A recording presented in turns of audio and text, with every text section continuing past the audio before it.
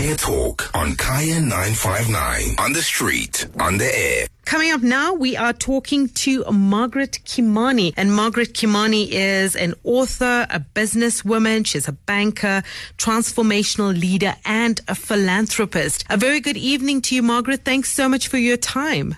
Thank you. Good evening, and thanks for having me. Margaret, you were born in Kenya, but you spent a lot of time in the United States. You're an investment banker, and I think a lot of your experience comes from there. You have over 20 years of international banking experience. What really stands out for me is that you successfully developed, at the time you were working for Chase Bank, you developed their diaspora banking from scratch and grew it for a few years. That's so important, especially for the continent. What was that like? Yeah, good question. It was, first of all, remember I had just landed from the States. I was coming back home. Mm-hmm. And I was actually approached by the former MD of the bank to start their diaspora department. And it was quite exciting for me because, as you know, I lived abroad and I'd seen all the challenges we had, especially us Kenyans living abroad, all the challenges,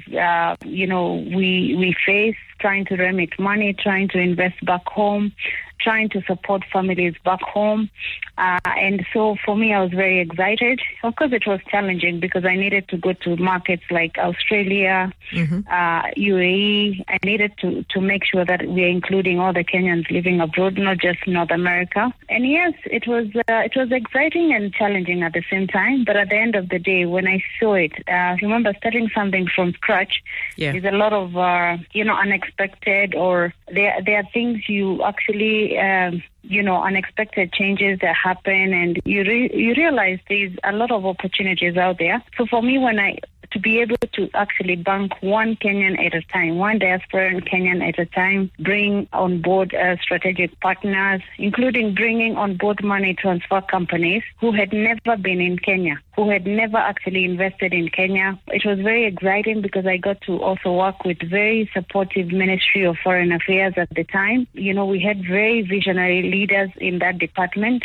So I was able to work with all stakeholders, and it was quite exciting. I know, but you say, lots of challenges. I mean, especially when you look at the transformational aspect and having to change mindsets and change views and getting acceptance. Yeah. What was that like in actually, pushing forward your agenda, if I would call it, and getting them to accept that? A very good question. Let me even shock you further. So when I remember, the very first thing was I needed to come up with a product, right? Mm-hmm. So even internally within the organization, you could see a lot of resistance. I mean, I'll tell you a very simple example, as something as small as a brochure. When you're creating a product, that time, luckily, we did not have coronavirus. So I needed to come up with the product itself, product development, strategic plans and whatnot. And you could see already a lot of resistance because, remember, the people I was dealing with at the time, people who have lived in Kenya, had never left the country. And I think sometimes when you bring some crazy ideas, like one of the projects,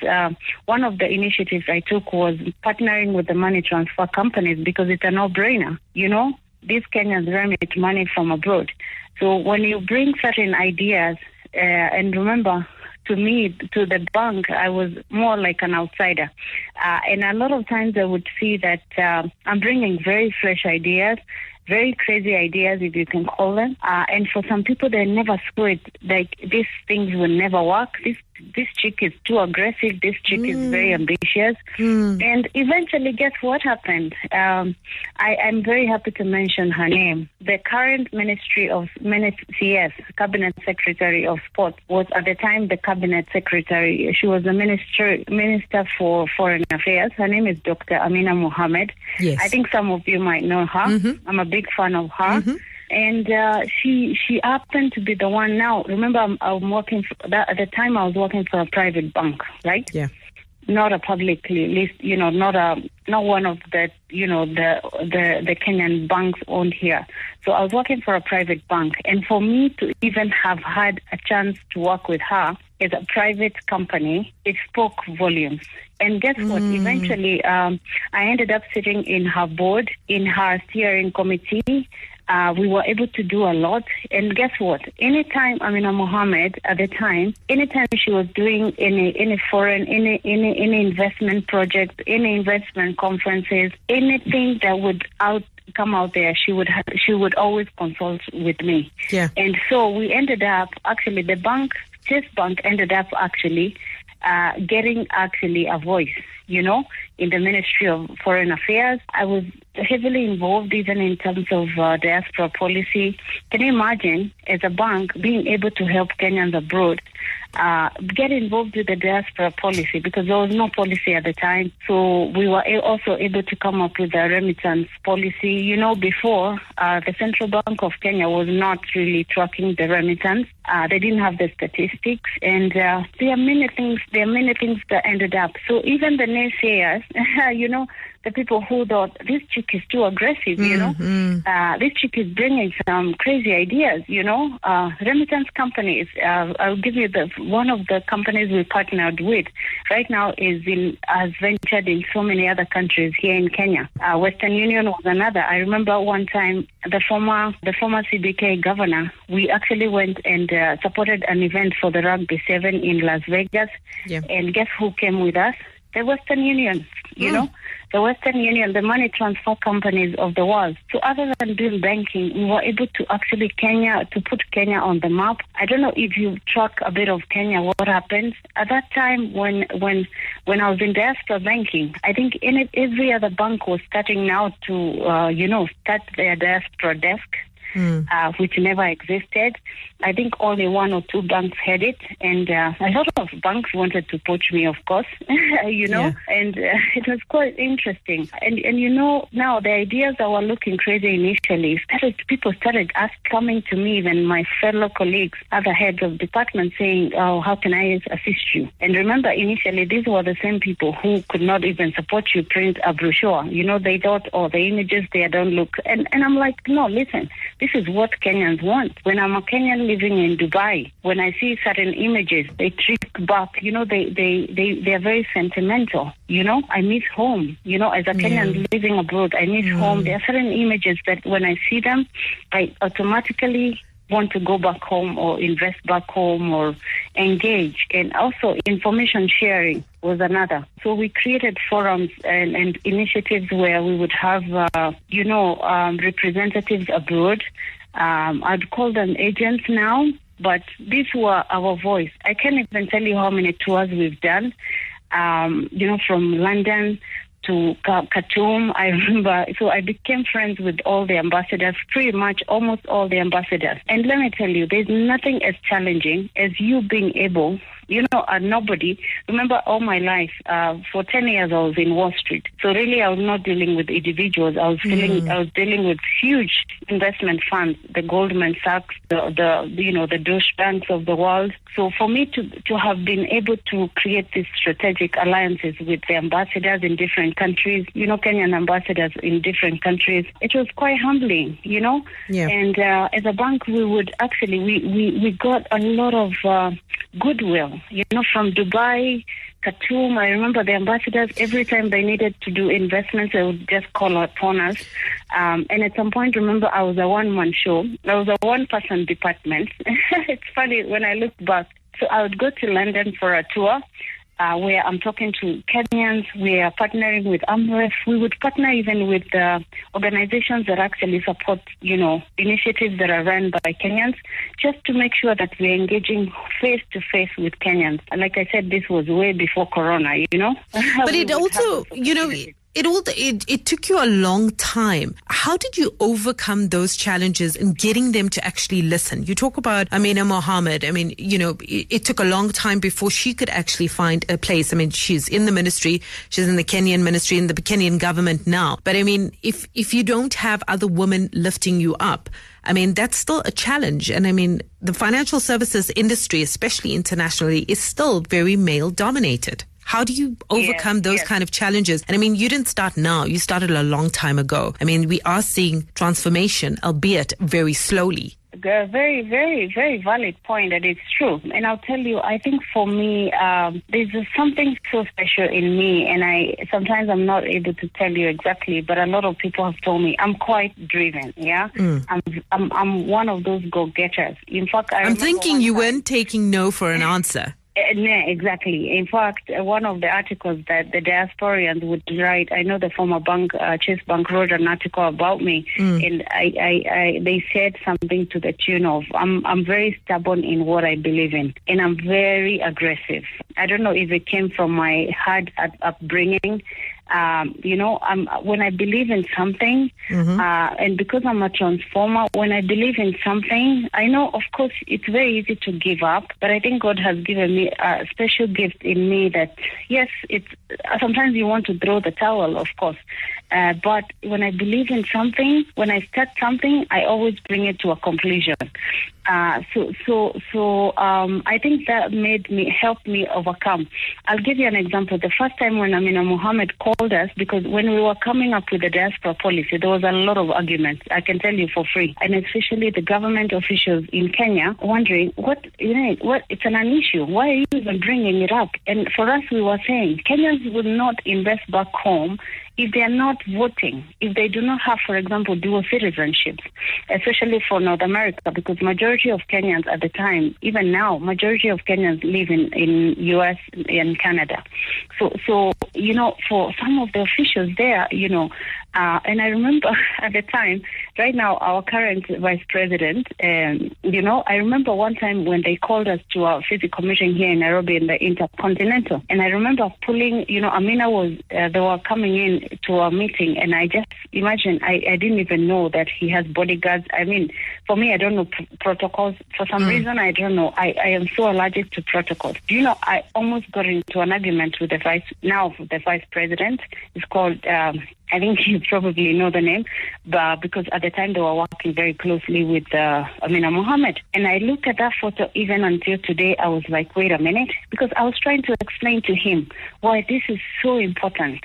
Because already we had so many meetings back and forth, and we felt like there was a bit of too much resistance, and this thing need to move. And we had certain timelines of for when the bill need to be passed. Anyway, long story short, it got passed. So you asked the question of having other women, in the financial industry, for sure. It's no, for sure. There are very few women in leadership, and especially you can be, and this is something I wrote about last year in my book. You see, you can be a manager, you can be a leader, but I always, the saddest thing for me, the thing that makes me actually very sad is that, if you're a leader, the reason God has given you a leadership position is to transform things that are not working. And for me, I think that is the other thing that drives me.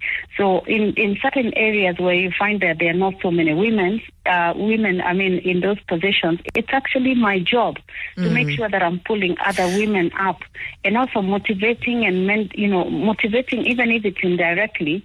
Mentorship is so key. I mean, you currently head the Women and Youth Banking Unit at SBM Bank. And the mandate really is to educate, empower young women, and also to push diversity and inclusion. Yes. So, mentorship just plays such a critical role. Are you able to do that more now that you are heading up the segment? Yes, absolutely. And not just in the bank. I actually lost track of how many people I mentor at any given time. Yeah. Because you see what happens that I have so many people who are not reporting to me within the bank, but people who actually indirectly are mentoring. And my mentorship is not usually the traditional way. I mentor in a very crazy way. I mentor by leading.